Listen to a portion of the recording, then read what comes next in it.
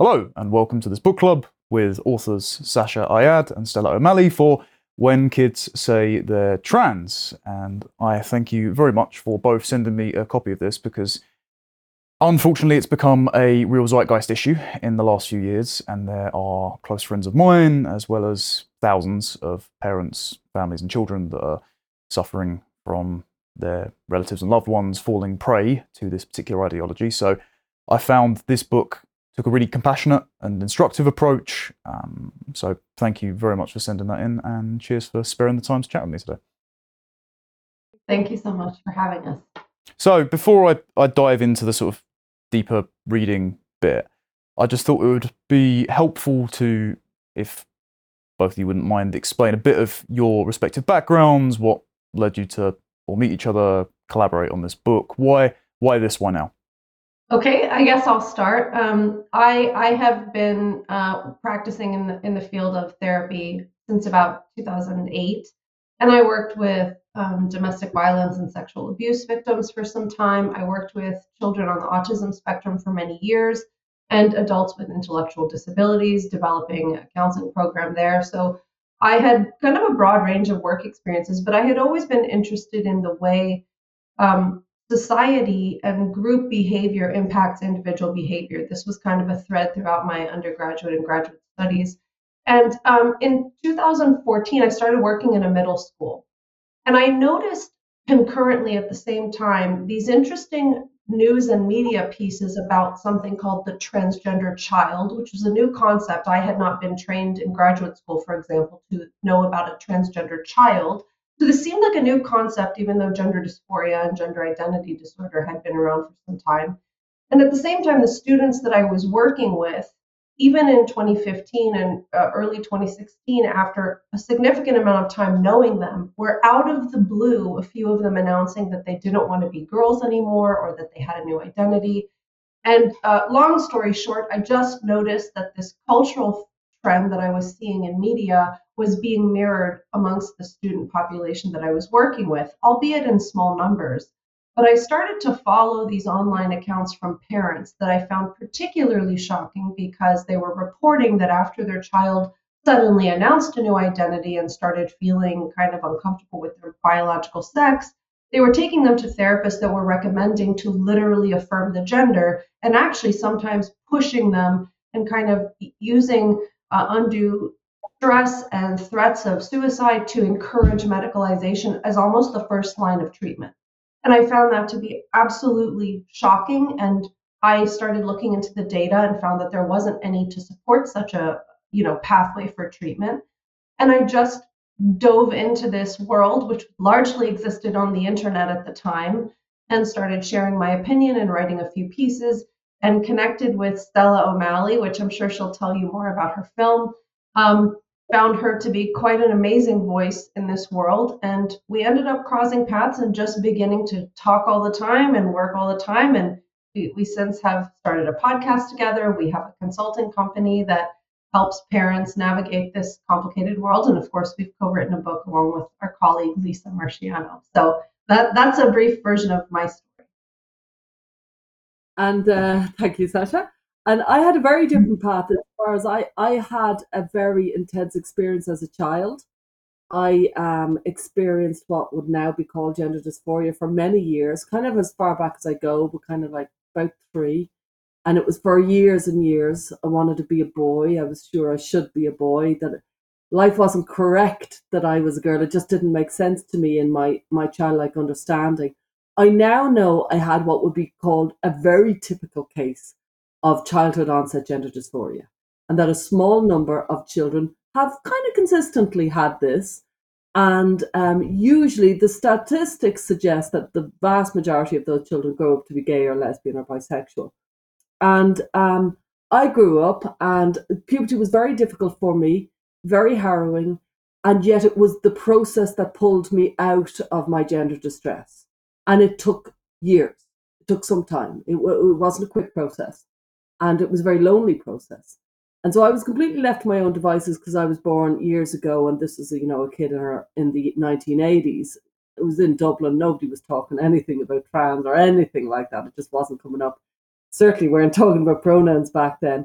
And then off I went into my life. I became a psychotherapist in my early 30s and was, working away, writing books about mental health. Had nothing to do with gender. Was noticing it vaguely in the media. And every time it came up, I'd always think of my own experience and realize there, but for the grace of God, go I. Insofar as other people, I could see why people would get caught up in this and that's the direction they would go. I always had a kind of an understanding that I could see why people would take that path. So I think I had in a way, a very biased, but also a very profound understanding of gender distress. And then I noticed again, like no more than yourself, Connor, gender was just coming up in the media, And I kept on saying to my husband and my sister, I must write about this. I had my own experience. I often wrote for the newspapers at the time, the National Museum in Ireland. And so then I did, in 2017, I wrote an article, which wasn't that unusual for me. I often wrote about different things, just about gender and my own experience and how it was for me. From that, I was invited to do a film, which was the premise of the film was, could any of this 4,000% rise in girls seeking medical transition, could any of them be like me and move beyond it through a process of puberty and a sexual awakening? And we were called transphobic for the film. It was a baptism of fire. It was a shocking year of my life, 2018. I'll never forget it, where I went from knowing nothing. I wasn't even on Twitter. Well, I was on Twitter, but I was one of those, hello, Twitter. And then I didn't do a Twitter for years, I really didn't know the world. Somewhere in the midst of that whole year, I started probably following a couple of people. Certainly by the end of the year, when the film came out in November, somewhere along the way, I found Sasha on Facebook. I wasn't on Twitter, so it was all Facebook at that stage. And Lisa Marchiano. And I was so impressed with how Sasha had such a really compassionate and deep understanding of what was going on for these kids. And she really became a shining light for me of understanding you can work with these kids. Of course you can work with them. And the parents are being absolutely dismissed from the story. Roll on now. We've both, as Sasha said, we've got our podcast, Gender Wider Lens, and we have our fingers in many pies.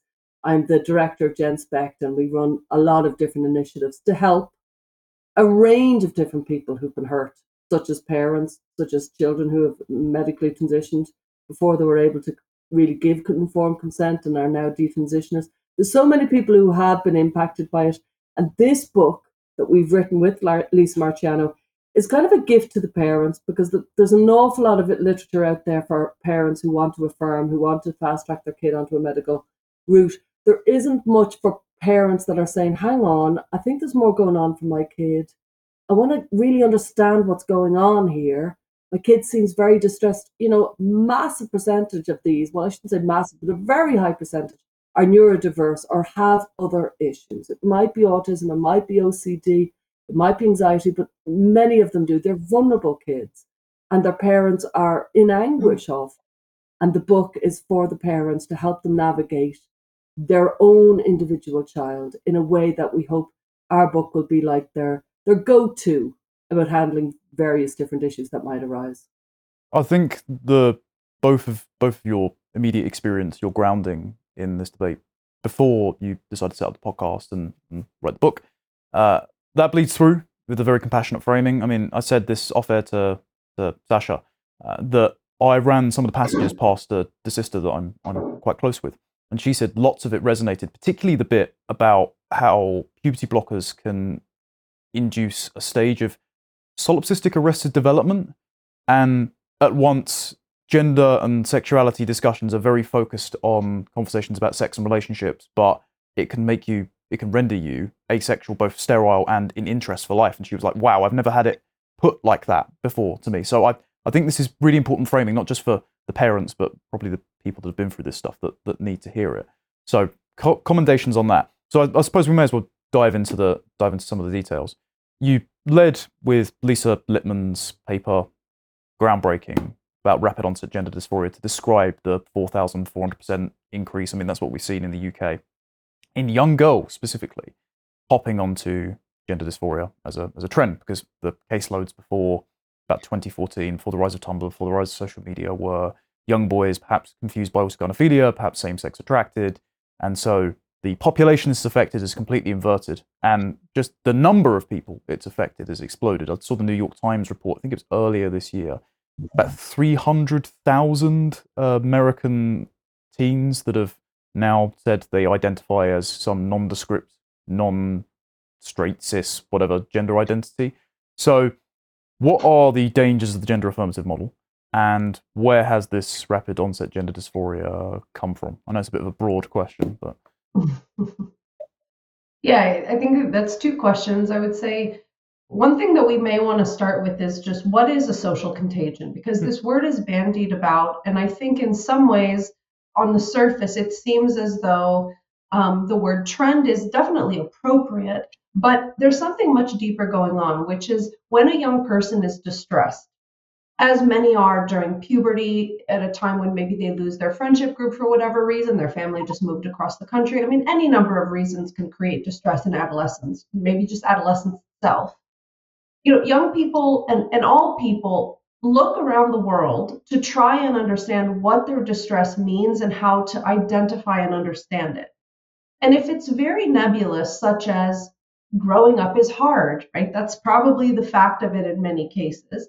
That is really hard to deal with, because what do you do about growing up is hard? There's nothing concrete that you could do. You just have to wait it out and suffer through the pain. And with social contagions, what happens is a particular diagnosis or explanation of symptoms that ends up in the culture, and then it starts to make the distress a little bit more concrete and manageable after, as you mentioned, Dr. Littman's study shows, and I can attest to this from working with young people, hours and hours and hours of reading about gender identity online, reading about what gender dysphoria is, and little nuggets of truth from those diagnostic categories and those definitions will start to make sense. For example, have you ever felt uncomfortable with the growth of your breasts as a teenage girl? Of course, yes. Oh, what does that mean? Oh, that might be gender dysphoria. And then you read a little bit more and a little bit more. Have you ever felt like you don't fit in with other girls? Oh, definitely yes. What does that mean? So it's actually very understandable how this social contagion emerges. And I'm sure Stella has a lot to add to this, but the problem with the gender affirmative model is that it completely discounts not only the ideology of where the gender dysphoria came from, if perhaps it was kind of like self-groomed through these obsessions with gender identity, but it also neglects to inform patients that we actually don't have any evidence that if you land on gender dysphoria, wherever it came from, the transition is going to help you. In fact, even from the older populations that you described earlier, Connor, we don't have a lot of evidence that gender dysphoria is really well managed and treated by transition. That is kind of a myth that a lot of older transgender people can even attest to. Like, actually, no, this was not the panacea I was sold, even back, a few decades ago when I transitioned. So there are so many problems with the gender affirming model, but I just think it's important for people to understand how the social contagion kind of works on the ground level, because sometimes it is used in a way to be a little dismissive of these young people who are genuinely suffering and who really have come to believe that this is the answer for them. And can I add a couple of points there? Because I so agree with you, Sasha. We often forget one of the most known issues around social contagion is suicide, which is devastating. And it's something that there's an awful lot of safeguards in around so that a social contagion doesn't happen in the community, because it's so well recognized that it could happen. We should never undermine a social contagion as if it's somehow not as impactful as something that isn't kind of born from social contagion. But a couple of things. When you affirm somebody without also adding a kind of a more depth of perspective, you're effectively affirming that there's something wrong with them that needs to be medically attended to. And arguably that's a very, very destructive move for some people. So I think while it's important in a way to affirm somebody as in you don't negate them, certainly colluding with somebody. Imagine, for example, I wouldn't affirm somebody who came into me and told me that there was something wrong with their body and they needed medical attention. I'd have that neutral space with them that if they feel that there's something wrong with their body, well, let's discuss it. But I wouldn't necessarily say, yes, there's something wrong with your body and you need medical attention to fix it, because that's actually taking authority away from the person in front of you and almost giving it an imprimatur from a trained professional who has a position of authority. And so that's one thing I like to raise. And the second thing is puberty blockers in and of themselves. They stop sexual development. And we don't know what is the impact of stopping sexual development. Children are supposed to be going forward at all points. They're supposed to be developing at all points. We've never before decided for emotional reasons to stop physical development. And so when sexual development is stopped, that ache to fall in love that so many of us went through during our teenage years, and we listened to songs and we had crushes and we almost had fake relationships in our mind with different people as we were practicing effectively marriage and love and relationships. We also, if you're anything like me, we upskilled because we realized for somebody to fall in love with me, I was a little bit more attractive in my personality. So I went from being a very I'm doing my own thing, I don't care about anybody else, to a dawning realization of, well, I need to be attractive to those people that I was insanely crushing on. And to do that, I want to put my best foot forward and just telling everybody to kind of get out of my way, I'm doing my own thing. That left me, well, to an extent. And instead, I became more socially interested.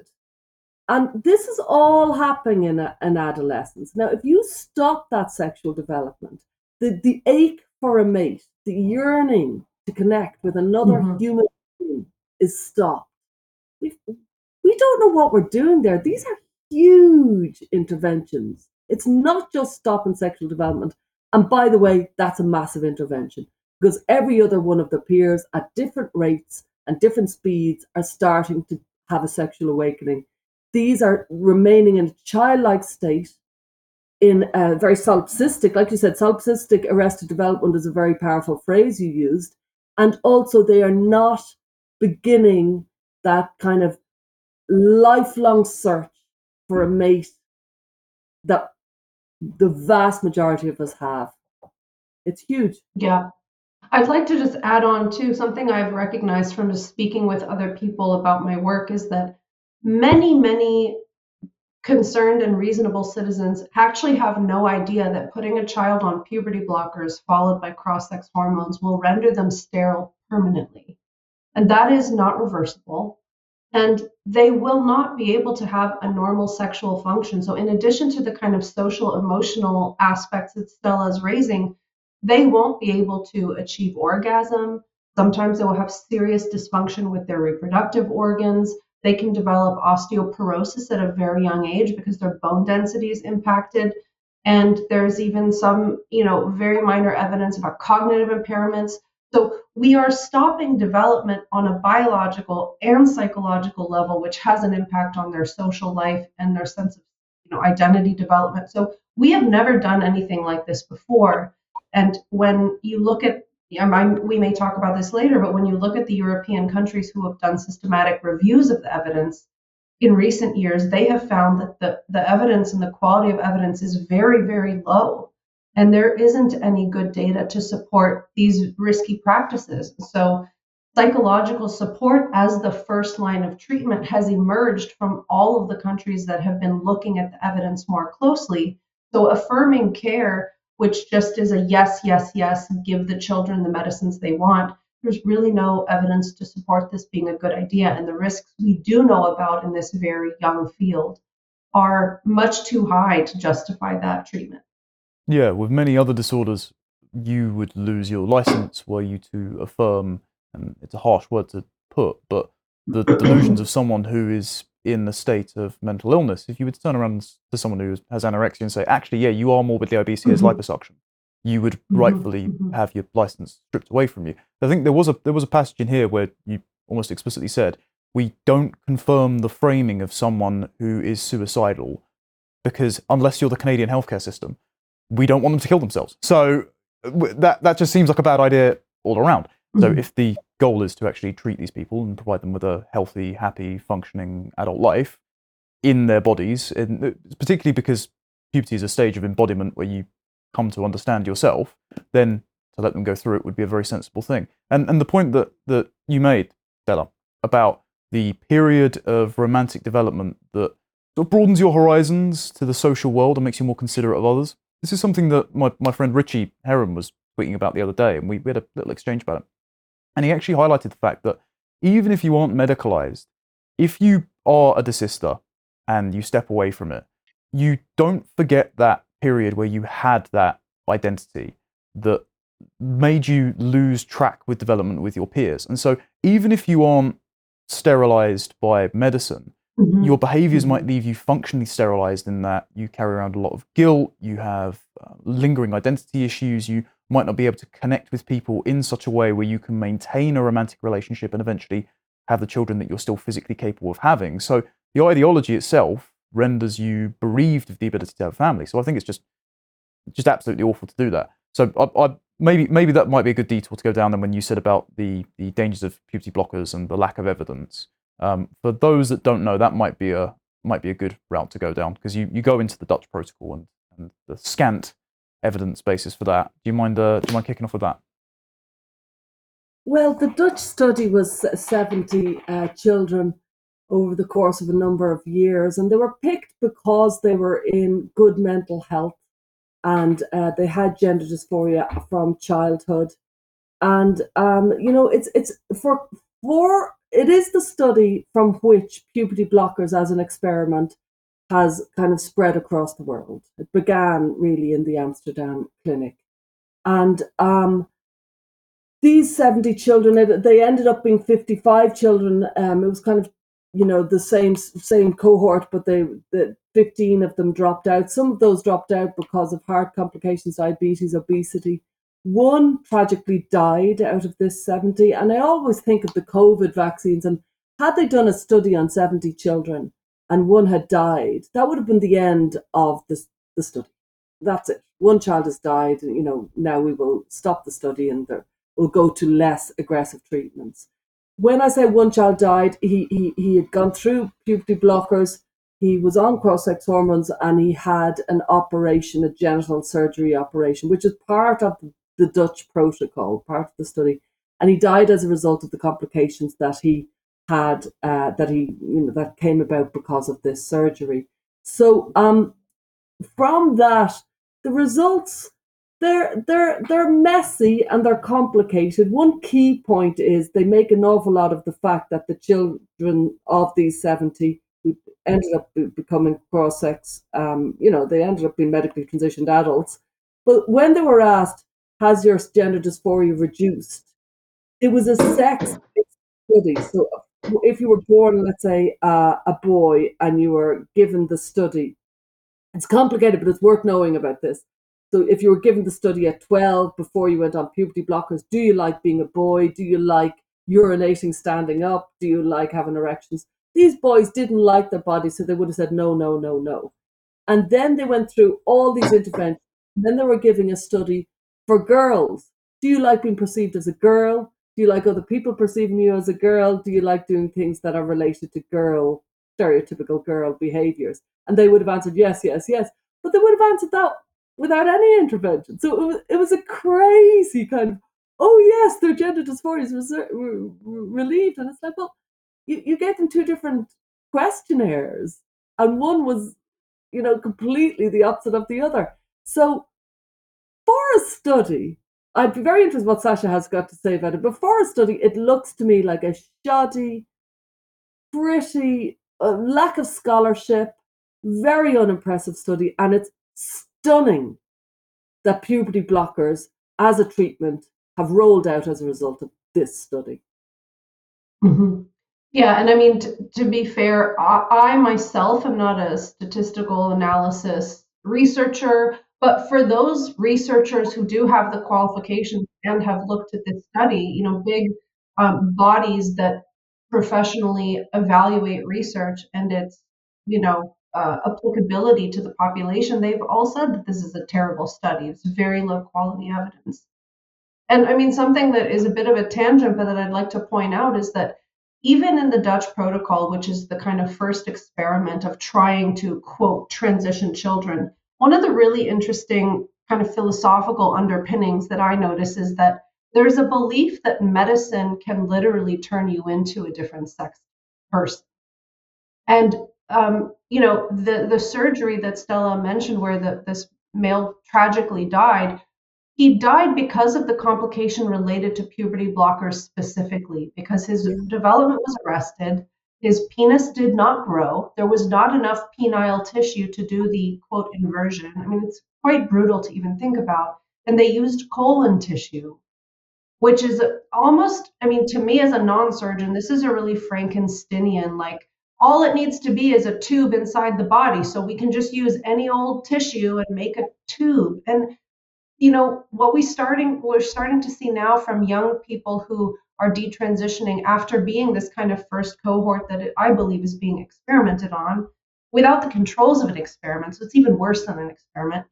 A lot of them are reporting, myself and my family were misled to think that the earlier we started, the more likely I could actually become a girl, which is an incredibly negligent piece of misinformation, and I think incredibly destructive to tell a vulnerable family that you can change your child's sex. You cannot. You can aesthetically approximate it with some serious medical and health related trade-offs, but nobody can change a child's biological sex, no matter how much hormones and surgery they provide. So this is, I find, to be one of the most shocking and horrifying things about how misled families are into thinking that they can actually change their child's sex, which they cannot. One of the worst things about that as well, and I'm glad you picked up on the sort of Frankensteinian experimental angle of this, is that the study itself was funded by the manufacturers of triptorelin, and then the conference to promote it was also funded by the same pharmaceutical funders. So it seems to me like a sort of manufacturing consent for the fact that their own product works, and then roll it out as the sole solution to a bunch of children's psychological malady. It's very cruel. And then you have the angle of where you treat the body as a sort of cosmetic organ that can then be chopped and changed, and sex itself is opt-in. And then when something goes awry because of a undeveloped technological procedure, as we saw with James S's exposure of the Childline forums, suddenly, oh, it's okay, or as was given to certain people at the GIDS clinic in Tavistock, it's okay, before you go on this procedure, you can just freeze your eggs or freeze your sperm as a 14-year-old, or you can just get a surrogate later to carry your child if you decide you want one. So we're robbing you of your fertility for a tech reason that doesn't work, and then we're solving it with more medical tech that might not work as well. It infuriates me to no end, and I think it's frankly sick. Looping back round slightly, because you mentioned all the comorbidities that other patients had, and that gender ideology became a kind of linchpin for sense making for a lot of confused adolescents to say, okay, here's this cohesive narrative of why I'm feeling alienated from my peer group, and why I don't feel quite at odds with myself as I'm going through a transition period of change. One of the internal, I think it was the only internal clinical review that Tavistock did well before they adopted the Dutch study, found that all of their clientele had 5 to 6 other mental health comorbidities or possible trigger events like family abuse and things like that were associated with the gender dysphoria. So what should parents be on the lookout as possible proclivities that their children might have that might leave them vulnerable to persuasion by this particular ideology? Well, I think that the triad that I see is anxiety, depression, and autism. Those 3 diagnoses seem to be very common amongst this population. Social isolation is a big risk factor. And I think on the other side of that coin, having a peer group of close friends who are all beginning to experiment with their identity labels is certainly another risk factor. So, it's so complicated for families, who want their children to have good friends, but are also concerned that their children's friends' ideas and behaviors will impact them. And I think it's impossible to really talk about this honestly without raising the issue of social media and the internet and the screen times, because this is something we see over and over again as being, I'll give you an example since we talked a little bit about COVID. When kids became relegated to their bedrooms, and many schools here in the US at least provided them with laptops and they were online all the time, their daily life routines were disrupted. Oftentimes, parents were trying to scramble to figure out what to do with this new, complicated life arrangement. And many of them were spending inordinate amounts of time on the internet. And parents will, in hindsight, look at their child's, computer history and find hours and hours of Googling trans things and watching trans YouTube videos and looking at trans Instagram influencers. And so these factors, the mental health diagnoses and the kind of social element and the screen time and tech element are really important. And I'll add one more thing before I hand it over to Stella.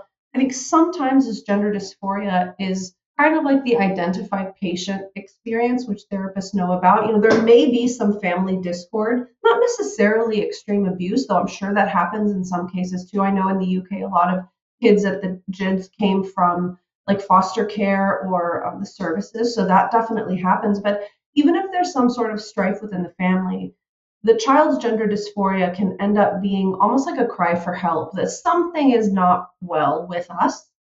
To watch the full video, please become a premium member at lotuseaters.com.